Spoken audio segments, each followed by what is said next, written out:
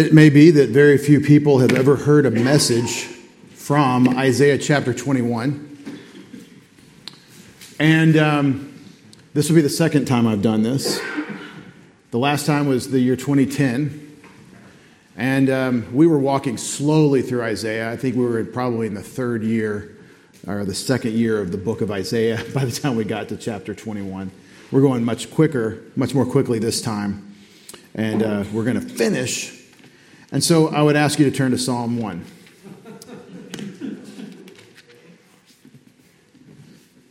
And how would we do that? Well, the thing is, Psalms is right almost in the middle of your Bible, so you just kind of open it to the middle, and you have to allow if your Bible has a bunch of reference stuff in the back. So let me show you my reference stuff. Yeah. So this is the end of my Bible. The grace of the Lord Jesus be with all. Amen is how John concludes Revelation 22, verse 21. And that's right there. So what's left is my actual Bible, and it's right in the middle. And if you turn to the middle of your Bible, you might get Job, you might get Proverbs. If you get Job, keep going to the Psalms. If you get Proverbs, go back one. And Psalm 1, which says, "How happy is the man who does not walk in the counsel of the wicked, nor stand in the path of sinners, nor sit in the seat of scoffers."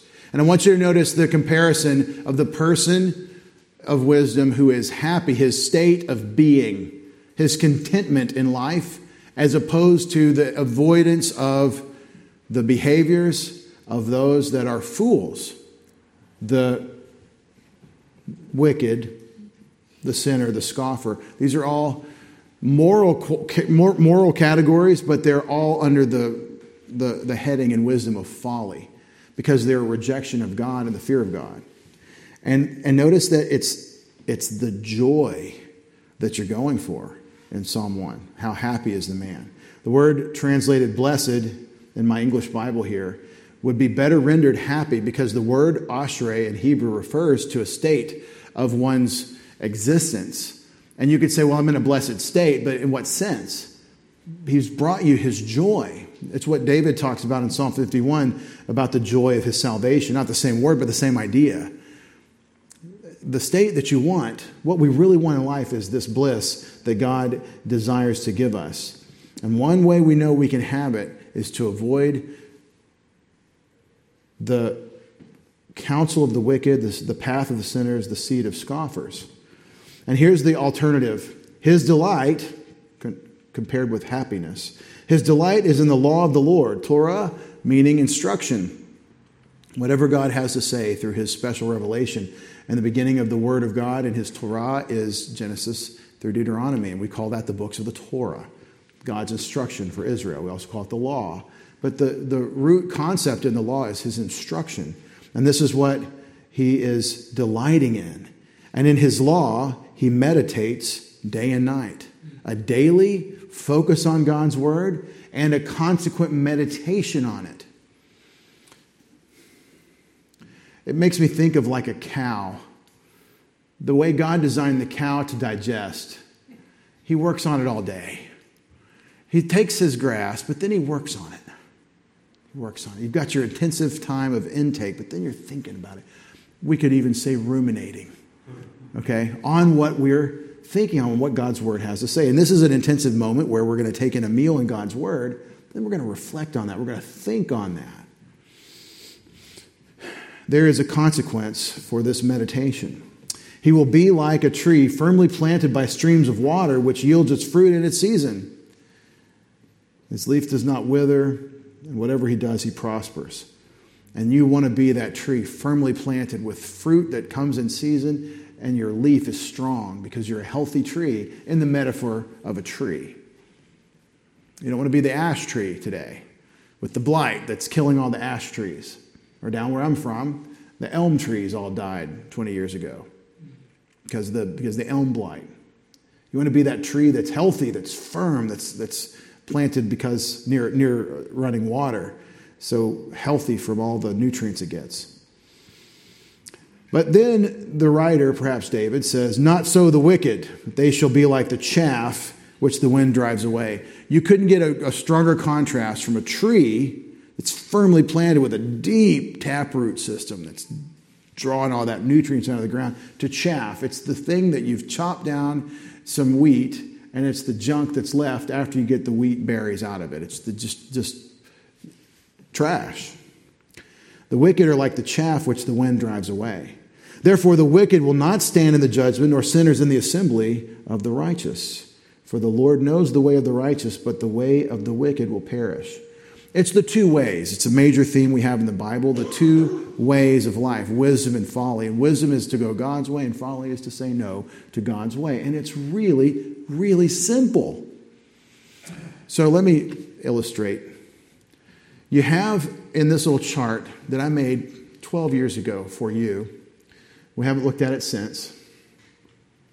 You have what you want, God's offer, man's substitute for God's offer, and what you get. Can you go with me on that? And it's the two ways. You want happiness, Psalm 1:1. How happy is the man? Proverbs 8, happy is the man who listens to wisdom. Proverbs 8:32. What man substitutes for God's offer of meditation on his word, to walk in his ways, to love God and have a relationship with him. What man substitutes is folly and wickedness and foolishness. And there is a moral connection. There's a connection between what is right and whether or not you pay attention to God's word. There's a tight connection. And what you get, if you're the chaff that you can't stand up in the assembly of the righteous, if you don't stand under the judgment, what you get is misery. And that's what folly gets you. And these are the two ways. And there's temporal misery, and the discipline God brings to his children is a cause often of temporal, time-in-time misery that you might be experiencing even now. And we all do from time to time. But there's eternal misery. And it's interesting how wisdom and folly work this way. It's one or the other. And I love you. Every one of you. I want you to have the happiness. I want you to have what God wants to give you.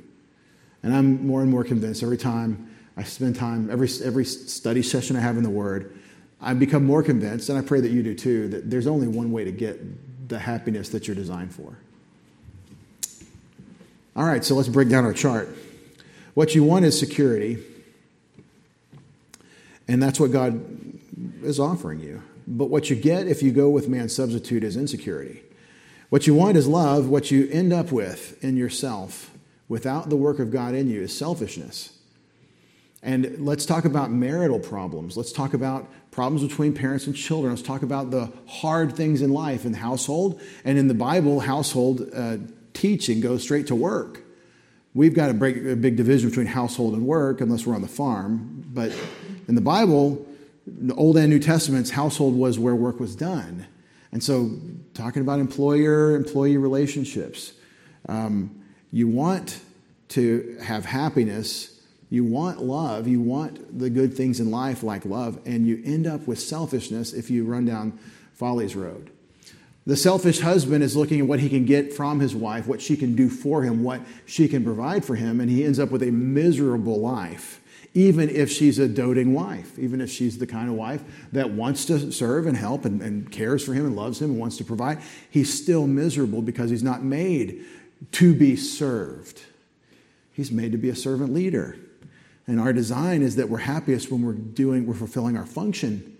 And so this is a great example. Love, well, you want love, but you end up with misery, even if you have what you think you wanted. We want significance in life. One of the great things the philosophers of psychology have come up with is significance, valence, a real sense of purpose, right? I believe Lucy told Charlie Brown, you need involvement. We want significance. We want our life to matter. And according to all the wisdom literature in the Bible, we end up with nothing more than temporary notoriety. You get nothing more than whoever they are, might know who you are for just a little while. And then it doesn't matter. All the monuments. Have you ever been to the museum? You know, you go to the museum and there's this picture, this whatever artifact, and there's this write-up on it, and you're like, okay, so I have to learn a lot of context for this artifact that meant a lot to somebody at some point to make any difference to me at all. I've got to study this, and most people aren't going to. And history nerds will kind of spend a little time and get to know this thing. But for the most part, they, who all thought you were really important back then, don't even know who you are. And they won't know who you are, and they won't care. And this life's a vapor. And that's what wisdom will teach you, is that if you want significance in life, but you won't go through God's way of getting it, you'll end up with temporary notoriety at very best. He who dies with the most toys wins.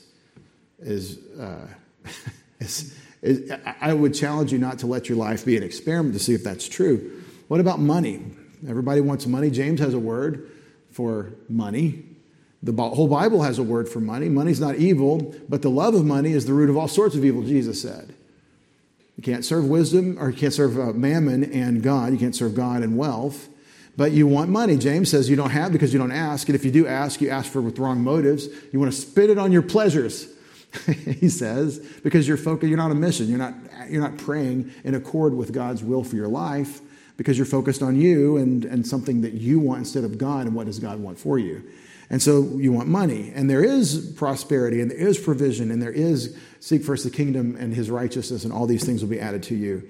But not the health and wealth gospel. But you want resources, you want capability, you want just some security and a break from that constant sense of need. But if you go down folly's path, you might get temporary wealth, but you won't have eternal wealth.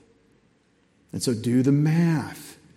Infinite existence, infinite time, if you will, of existence, or an eternal existence, or temporary wealth.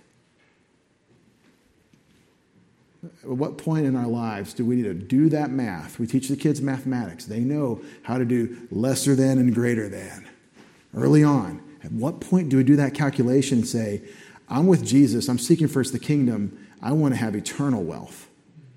Store up your treasures in heaven where moth and rust can't destroy. Stuff, temporary stuff. Ooh, I just want everybody to like me. I just want other people to think highly of me. Well, maybe you'll get some acknowledgement from people occasionally. Maybe you'll get a little of that. But again, it's passing, and it's all a waste if that's all we're after. Don't you want to know what's behind the elevator doors? We want health. Well, we're all going to have failing health in some way at some point. We want life. The path of folly is death. And we want stimulation. And if you get your stimulation from other than the way God would have you, if you're using the various stimulants of life as avoidance mechanisms to get away from the truth that I need to engage with my Creator and walk with Him and talk to Him and spend time listening to His Word, if you go after these avoidance mechanisms, you get an anesthetic, but you don't have really what you're after, and it doesn't satisfy. And the thing about anesthetics, if I could use narcotics as an example, there's no greater anesthetic than narcotics, I think, in medicine. I don't think there's a better way to deal with pain than narcotics. At least that's the way that our culture seems to be tending in the medical industrial complex or whatever. That they know that if you're really going to deal with pain, except for some cutting edge fringe, future of medicine approaches where they do localized care and stuff, they still are giving people narcotic medications, and people get addicted to them. But it's because it's such a pain kill. It's so helpful with pain, and it has its place, obviously. But it's not a lifestyle. And the problem with the anesthetic, with the narcotic effect, is that it diminishes over time. You need more. And then you're okay, you get a little more. And then you need some more, and eventually it kills you. Because your body can't take as much as it would take you to receive the benefit of the anesthetic. So it's a temporary affair, right? And I'm using the narcotic as an example. It's not wrong to take narcotic pain medication for something if you need it in the right sense, but it can become wrong. And our quest for stimulation quickly becomes death because we're not going for it God's way. And what's behind God's offer? Contentment, eternal contentment in a personal relationship with God. That is what life is about. And all those things on the left side of the column are all the details of life that have value in as much as they're connected to the eternal Creator. And all those things, money, what other people think of you, status, significance, all those things that people live their lives to serve are all things that God can arrange for you and will arrange for you if you're about His interests, if you're after Him. Then, and your attitude about these things becomes appropriate. You start thinking, I want God's approval. I want God's eternal approval on this temporal decision because that makes my decision matter eternally. Judgment seat of Christ. You see, and you start thinking in terms of the relationship you actually have with the God who is there. And the reason we don't have this is we don't trust Him. We're not availing ourselves of His word, so we're not thinking of Him, and so we're not trusting Him. You see, He's not real to us because we're walking by faith, not by sight, but my sight is so full. And I don't feel like changing my perspective to hear from what God says. And so Psalm 1 and the way of wisdom really is super valuable. What's the alternative? All the things that you go after to try to satisfy the need that God has given you for Himself. You try to fill your need for a relationship with God with human relationships. See, the problem is not the people. The problem is not the personal relationships. The problem is the lack of personal relationship with God, and then we abuse the personal relationships by trying to make them do something they're not designed to do. Human relationships, we're going to solve problems through government. So much of Isaiah is that we're going to use governmental human solutions, geopolitical solutions. We'll go after the Egyptians and get them to solve our Assyrian problem. We'll join together the Syrians and Ephraimites to join together to make a military alliance. We're going to get the Babylonians who are starting to rise up against the Assyrians. No, they got smacked down too. We'll go after the people down in Cush, south of Egypt, the Egyptian Cush. We'll use them. And none of these are solutions to the problem that is besetting Israel in the 700s BC. The problem is that they're idolaters, and God has raised up the Assyrians to spank them. And you can't fight God. Well, we're not fighting God, we're fighting the Assyrians. God is raising up the Assyrians, and you need to think through what you're actually dealing with. That's so much of Isaiah chapters 13 through 23. We have things that are coming up in our lives, events, fun things. I like to draw your attention back if you were a little kid that had the kind of upbringing where there was such a thing as a birthday party. Some people never heard of any such thing as little children, but if you had such a thing where there were special events for children, where your parents doted on you a little bit and had a special, like it's your birthday, there's cake. Something to look forward to. So you're supposed to live your life on the basis of the birth of your Savior and His death for your sins and His resurrection. We're supposed to live our lives with that joy that this life is a banquet. I am living Psalm 23. He spreads a table before me in the presence of my enemies. I am living that way. But it's not because of events or special occasions in my life. It's because of what God has told me in His Word and the event that is history that I'm part of, that God has so ordained from eternity past in His sovereignty that I would live, I would exist, and I would walk with Him. And I would know Him on His terms and be equipped to make decisions that please Him. There's your event, your life, your existence. And Psalm 1 shows you, I think, that this is a huge application. What we're seeing is in terms of what you really want in life. What do you want? This is the chart of what do you want. And I enjoy looking at it, especially when we turn to Isaiah 21. Because Israel's looking for anything, the southern kingdom is looking for anything they can, Egypt and Cush and whoever, to solve their problem of the Assyrians. And every possible avenue is a dead end, according to Isaiah.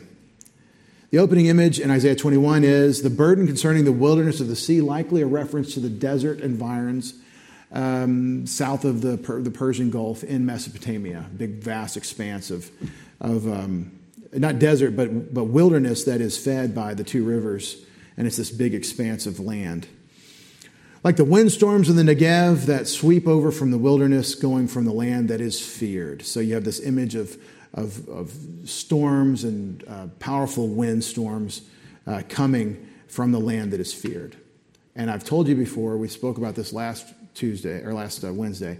This message is very vague by God's design, but it's a reference to Babylon.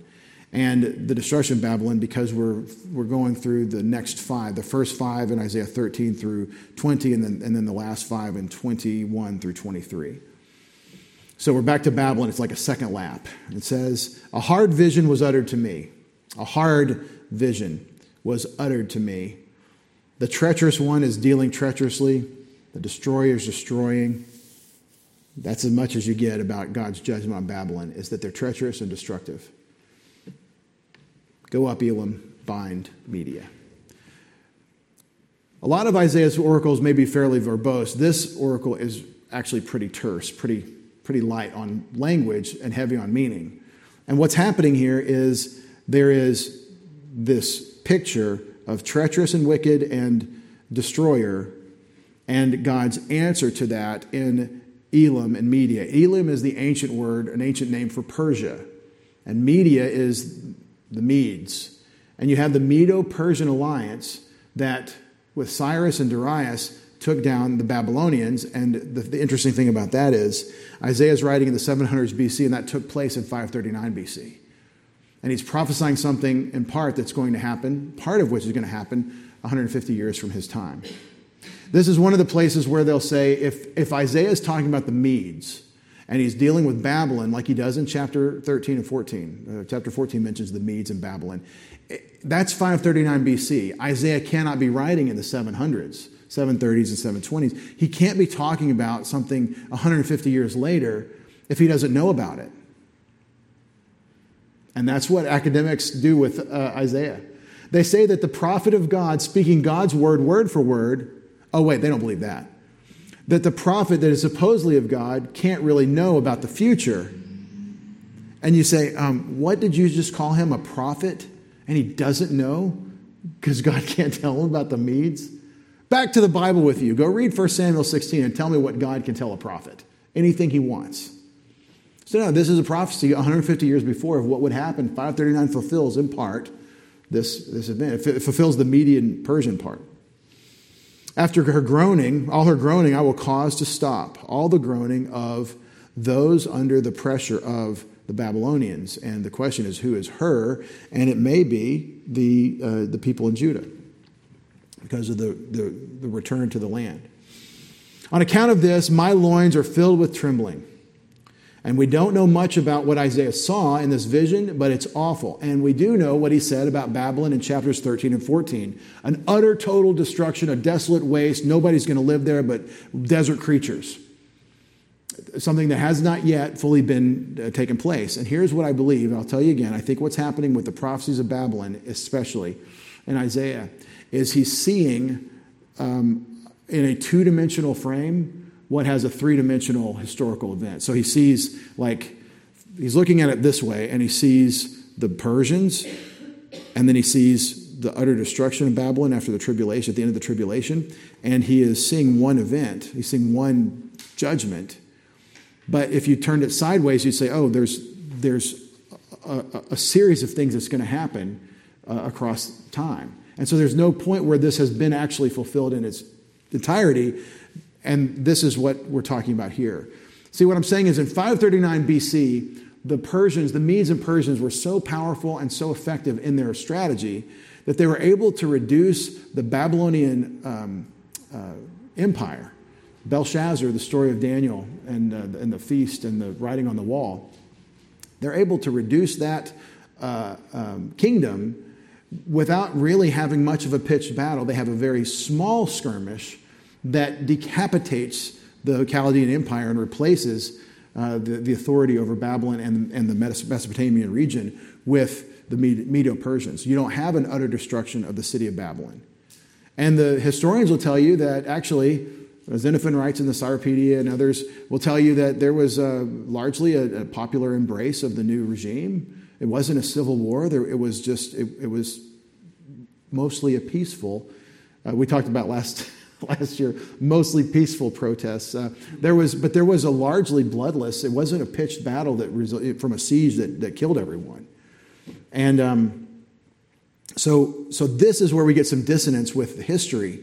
What happened from our perspective in 539 that we know the Medes and Persians came doesn't account for what Isaiah says next. And that's why I say the visions of Babylon are not multiple fulfillments. It's multiple events that he's talking about in terms of God's judgment, which has an eschatological conclusion at the Battle of Armageddon. On account of this, my loins are filled with trembling. Spasms have grabbed me like the spasms of one giving birth. I'm irritated from hearing. I'm horrified from seeing. And I recall long ago translating these words and thinking this is a heavy time of lexical interest because he uses so many rare words that you have to look them all up. You do your basic Hebrew grammar and vocabulary. You learn all the words in the Bible that happen 50 times or 25 times or more. And then the rest of them you'll look up. Well, Isaiah the poet is making us look up a bunch of words through here. But notice that you don't see what he sees. You see his face, if you will. You don't see the vision of horror that he's describing. You see the face of the one seeing it. It's an interesting poetic device he uses here. So he doesn't tell you the contents of his vision, but it echoes what he said in chapters 13 and 14. My heart wanders about. Horror terrifies me. My desired twilight, it has changed from me to trembling. So I wanted to rest, and I'm in horror. They set the table. They arrange the seats. They eat. They drink. Arise, captains, oil shields. The beginning of prepping the equipment for battle. So somebody is prepping a meal and somebody's prepping a battle.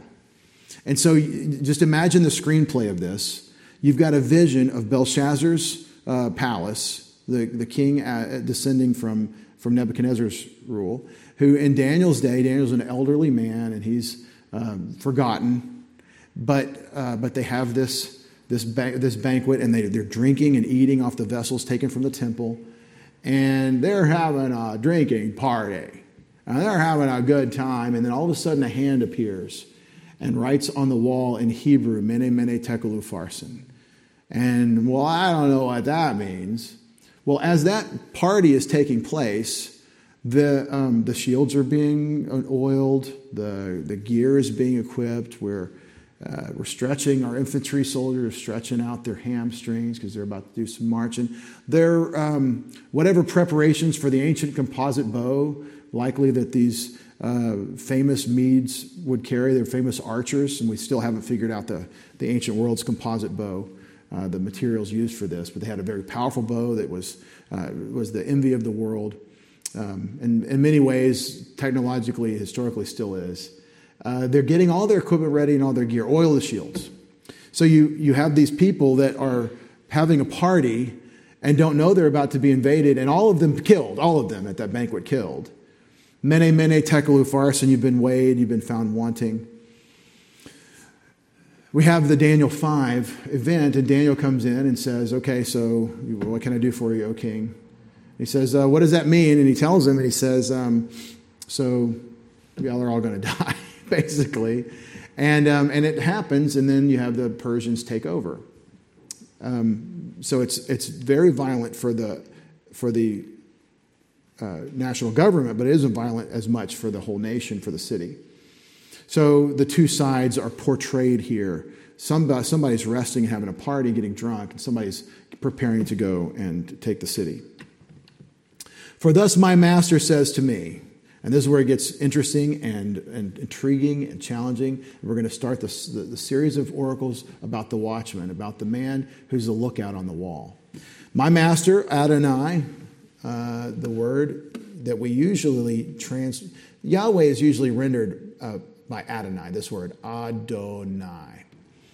That word Adonai is an actual word in Hebrew, and it means Lord or Master. Yahweh will often they'll say Adonai for Yahweh, and they'll say the Lord. But the word means master or Lord, the boss. And Isaiah says, my master says to me, go station the lookout. Hamatzapeh. I just taught Hebrew today. Why can't I pronounce any words? I'm tired. Hamatzapeh is the word from matzaf or metzef to look out, to be a lookout. Not shamar, which you might expect for a watchman or someone that's a guard. But it's a lookout. It's somebody that you post. to provide intelligence to the people that are on the low ground. He's up high and he can see what's coming. And now you've got another sort of image God makes. See, it's all kind of oblique and opaque, but thinking this through, God's going to station a watchman, and as the watchman reports what he sees, it provides the commentary that God's going to make. And the commentary is, fallen is Babylon. It's over. See the army coming back. All right, so go station the lookout. Whatever he sees, he will announce. So what God tells Isaiah to do in this vision, he does. He stations a lookout. He saw a column, pairs of horsemen, a column of donkeys, a column of camels. And he listened attentively, very attentively. And he saw what pairs of, some people think the word pairs is certain. It means actually teams. So it doesn't just mean two necessarily, but it could mean that. So some have said Medes and Persians, pairs. I'm not sure it's that clear. But you see an array of battle. What are the donkeys and camels doing in battle? Well, we did some digging. That's what archaeologists do. And it's known that in the ancient Near East, and especially with the Persians or in this time period, there was the use of camels and donkeys in warfare. The horses don't like the camels. It bothers them. It sets them on edge and makes them nervous. They don't respond as well. So one of the great weapons in desert warfare against horse cavalry, which is, as we all know, the greatest form of warfare in all of world history. One of the great weapons against that is camel cavalry, because it bothers the horses, and they forget their training, and they can do all kinds. I mean, a horse that's out of control is a really bad thing. Donkeys have a similar effect, especially with their braying. And so these could be used as weapons of war, and also certainly as pack animals for the massive trains that a giant army will have, the logistic supplies and trains behind them. So he's listening carefully and hearing all this tumult of this cavalry column. And then he called out, "Upon the watchtower, O master, I'm standing continually by day, and upon my guard post I'm stationed all night." What does that have to do with anything? Well, watchmen, go stand and tell me what you see. When God stations watchmen on walls in the Bible, as we saw last time in Habakkuk, sometimes you have to wait. How long, O Lord, is how Habakkuk begins his request. And this is a man that's tired of being on duty. I've been here for 15, 24 hours. How long do I have to stand my guard? How long do I have to wait? And the point, I think, thematically that Isaiah is bringing out here, that God's bringing out through this vision, is that this is going to happen, but it's going to be a duration. That's a theme that's going to run through the other oracles in chapter 21 we'll see tonight. Because we're going to hear about Edom and Arabia, not just Babylon. So how long do I have to watch for this to happen? So the image is, this is going to happen, but it's going to take some time. And that really fits with what we know of history in terms of the Persians defeating Babylon, 539. How long do I have to watch? Behold there, finally, after he says, he complains about how long he's on the wall, there it is, there, a chariot column of men, teams of horsemen coming. And he answered, and he said, and I think that he is God, fallen, fallen is Babel. All the idols for gods are shattered to the ground. We know this is an oracle against Babylon, and I mentioned this last time, but I'll show you what I mean. B-A-B-A, for this case, L. Babel. Oh, no, that's a segol. Babel. Bavel, actually, is how that would be pronounced in this writing, Bavel. This is the name that your Bible is translating into English, Babylon. Because at some point in history, and I'm not sure when, that place that was originally called Babel in Genesis 11, the gate of the gods, or the gate of God, that place, which is the origin of the pagan alternative to the worship of Yahweh, which is, it's the birthplace of all the alternatives in human history. Saddam Hussein, in control of this area geographically, famously was saying before the 2003 invasion of Operation Iraqi Freedom, he was saying this is the cradle of civilization here in Iraq. And it may well be, given that we got off the boat, all of us, in one family, in the mountains of Ararat. But Babel is definitely the cradle of pagan civilization, of man saying no to God and having it his way, which is the very heart of paganism, is that God is not God. I am the decider. I will do what I want. I'll have my way. That's the soul. That's really the whole thing of wisdom and folly. Is God, will you have your way? Will I trust you? Or will I insist, not just disregarding, I'll insist on having my way? And so this is the great summary that God has this is God wins. Fallen is Babel, or Babylon, your Bible translates. I just want you to know that whenever you read Babylon in the Old Testament, it's this word Bavel, named the gate of God in Genesis 11. Same place, same spirit, same problem. And it's not hard to see why some theologians through church history have taken this thematic idea of the city of God, Jerusalem, the city of man, Babylon, and made this allegorical view, and taking these things out of their actual statement to be some sort of bigger picture allegory. Augustine did this. We believe in an actual Babylon. We believe in the actual cradle of paganism and rejection of God's authority, and we believe that human history ends with a headquarters for God's enemies, man, Antichrist, in Babylon. And some have said, it was popular a couple generations ago maybe, to say Babylon is code language in Revelation for Rome, and because of the Daniel 2 image and the revived Roman Empire. But I believe the revived Roman Empire will have its headquarters in Babylon, because it says it. And I think that is the ultimate fulfillment of all that God is going to do in his judgment of Babylon. All the idols of her gods are shattered to the ground. Speaking of shattering, my trampled on ones and the sons of my threshing floor. It's just an exclamation. My trampled on ones and the sons of my threshing floor. Son of the thing is somehow closely associated with the thing in Hebrew idiom. And so it's the ones that have been trampled and threshed, the ones that are groaning, the ones that have been hurt by the boot, if you will, of whoever is running Babylon. My trampled on ones and the sons of my threshing floor. What I have heard from Yahweh of the armies, God of Israel, I've communicated to you, is his conclusion.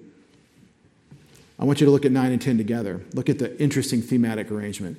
Fallen is Babylon, and all the idols of her gods are shattered to the ground. And then in comparison with the idols that are shattered, God says, my trampled on ones, the sons of my threshing floor.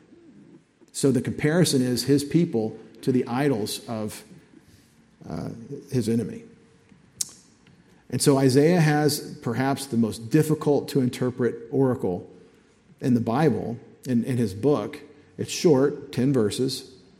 And I believe this interpretation I've given you reflects everything else we have that we've looked at already in context in chapters 13 and 14.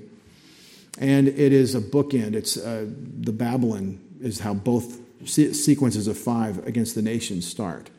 But moving on, we have the long night of Edom. And this is a really short one, and the theme of how long, O Lord, continues. The burden of Duma, which if you see D-M, always watch your consonants in Hebrew when it's a Hebrew word. E-D-O-M is D-M. It's Aleph, Dalet, Mem. There's no E, but it's D-M. It's a play on words. Duma is probably, it means silence. And it probably is a nickname. It certainly is a nickname for Edom, but it's probably used this way because of the silence that is thematic here. Burden is oracle, Masah. It's used throughout this to indicate where the breaks are in the oracles. So God's word through Isaiah to Judah regarding Edom. And guess what? Can't rely on them to fight Assyria either when you read it in historical context. To me, one keeps calling from Seir. One of the key places in Edom is Mount Seir. Watchman, what part of the night? So we're still in the watchman theme, the lookout. What part of the night? So someone from Edom is saying, what time is it? Because if you're having a hard night and you're waiting for morning to come, for whatever reason, the watchman knows about what hour it is because he's tracking, because he's going to be relieved.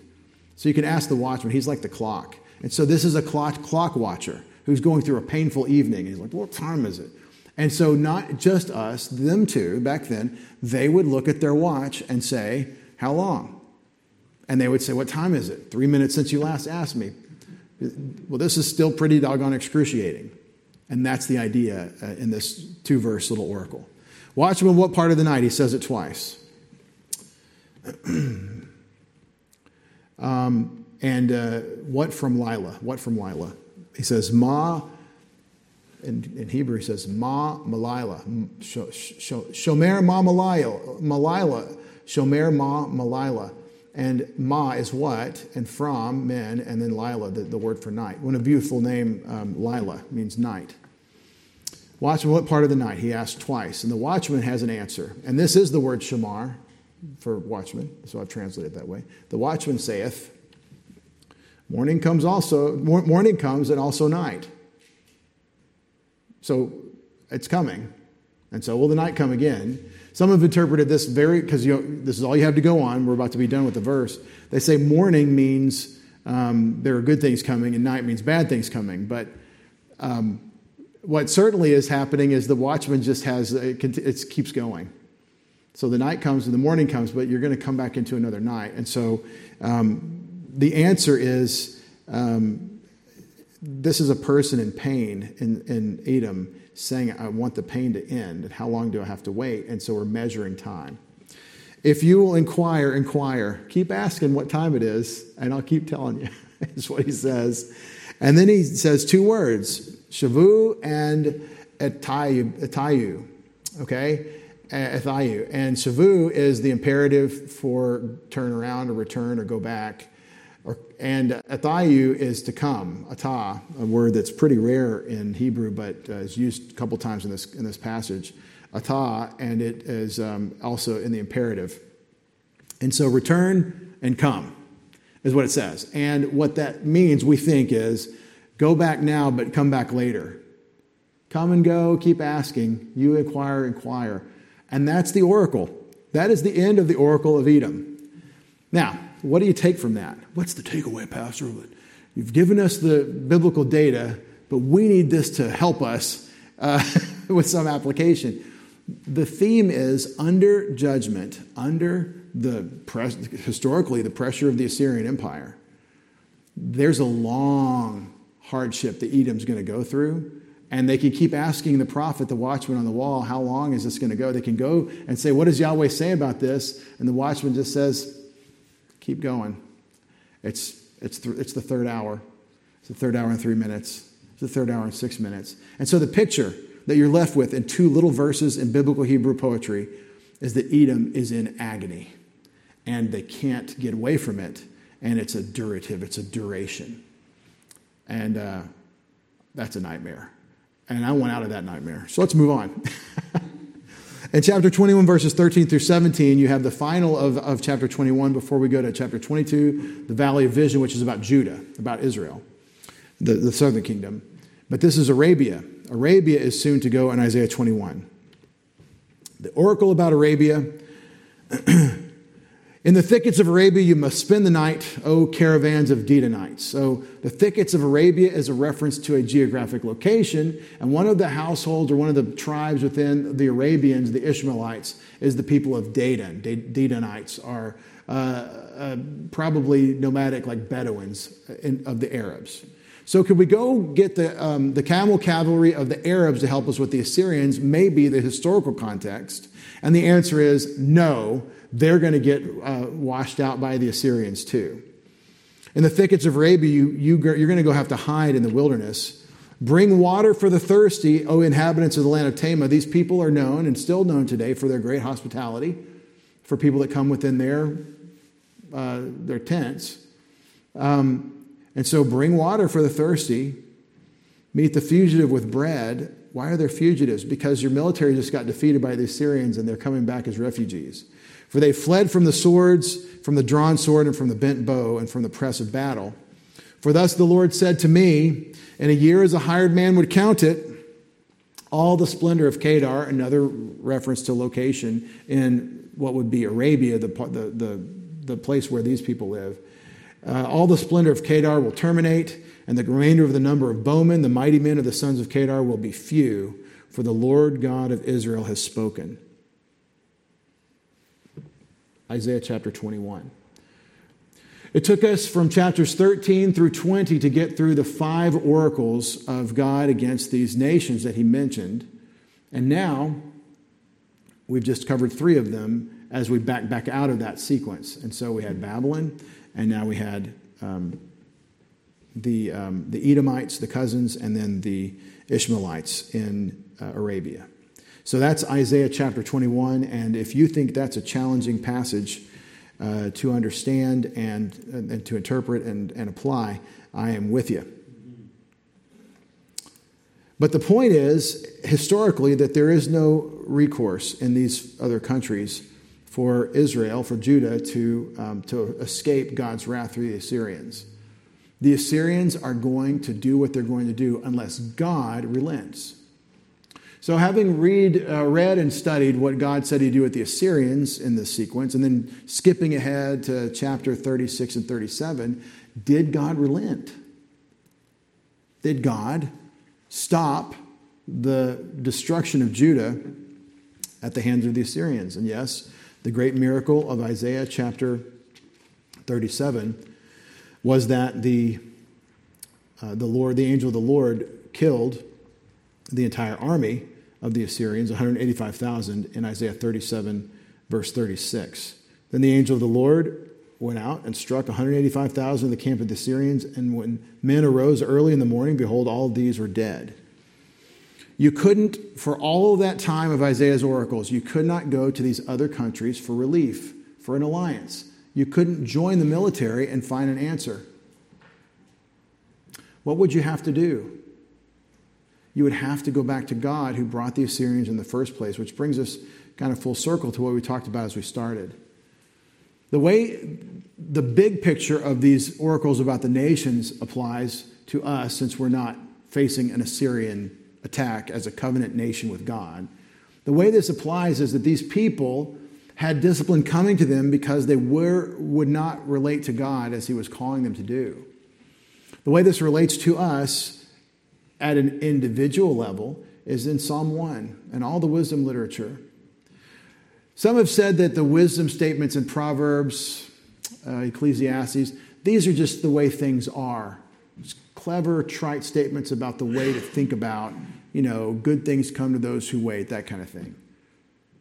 But the truth of all the wisdom in the scriptures is that it begins with the fear of the Lord. It begins with loving him. It begins with an appropriate approach to the Creator. And these things are true because he's righteous, because he's interested and active in history. What you want is happiness, but what you get without God, take it to the bank, is misery. I've told you the answers in the back of the math book by saying this. You don't have to work the problem. You don't have to experience a life of misery trying to plug any and everything that you can muster into your life to satisfy you, to get what you want. You can take God as true, though every man a liar. You can take God at his word, and what I'm asking you to do is trust him. Trust him, and so love him. And in loving him, go after his word.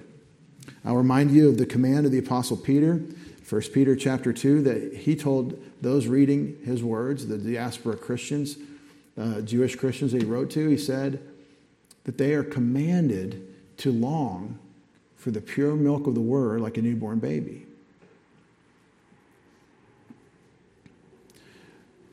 They're not commanded to nurse, that's implied. They're commanded to want it. This will not occur to you and me from our experience in our lives. It's not going to occur to us if we look to our relationships, to anything else in life than God himself.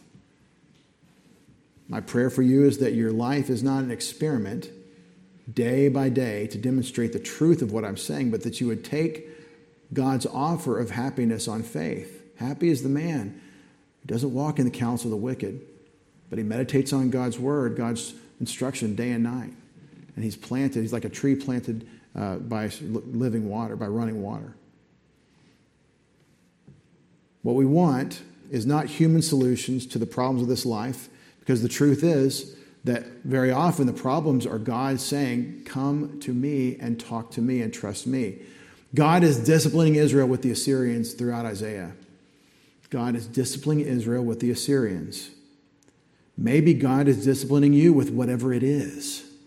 And maybe the discipline is like with Israel. He's saying, come to me. I want you. I want a relationship with you. You won't. Turn to me. You're stuck with the stupid idolatry. And it's like God is grabbing Israel and trying to shake the idols out of it. And it'd be nice if he could just pick them up and say, hey, drop these idols, and they did. But the more they hold their idols, the more shaking he does. And pretty much there's nothing left. That says Isaiah 1, there's no place to spank you. There's no place that isn't bruised and the skin open and not healed up, because you won't walk with me. The discipline God brings to us is because he wants this relationship. So please don't make your life an experiment to demonstrate the application of Isaiah's oracles against the nations. There is no recourse for your problems. There is no recourse for your needs in this life that isn't God's relationship with you. And if you'll establish that relationship, you'll go after it, all the other things fall into place.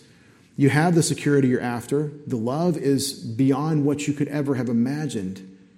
We know we need love. We know we need to love. We know we're made for love. Let's love in the power of the Holy Spirit.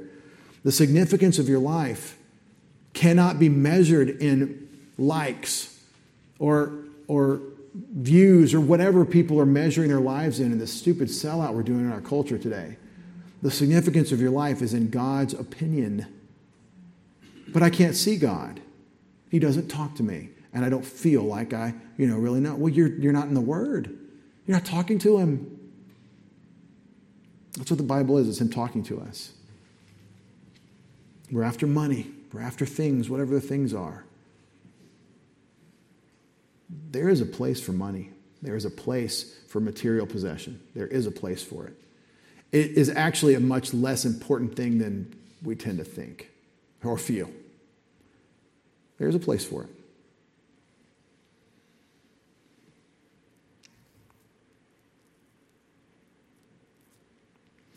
Father, we love you and thank you for the chance, the opportunity you've given us tonight to think about wisdom versus folly. In the history and experience of Israel, there was no recourse to hide from your judgment, your discipline for the nation, from the Assyrians. They were going to be just like all the other nations, unless you did a work, unless you saved them. Father, thank you for the message of your provision and of your care, and for the provision you give us of your discipline. Father, don't let us miss the lesson.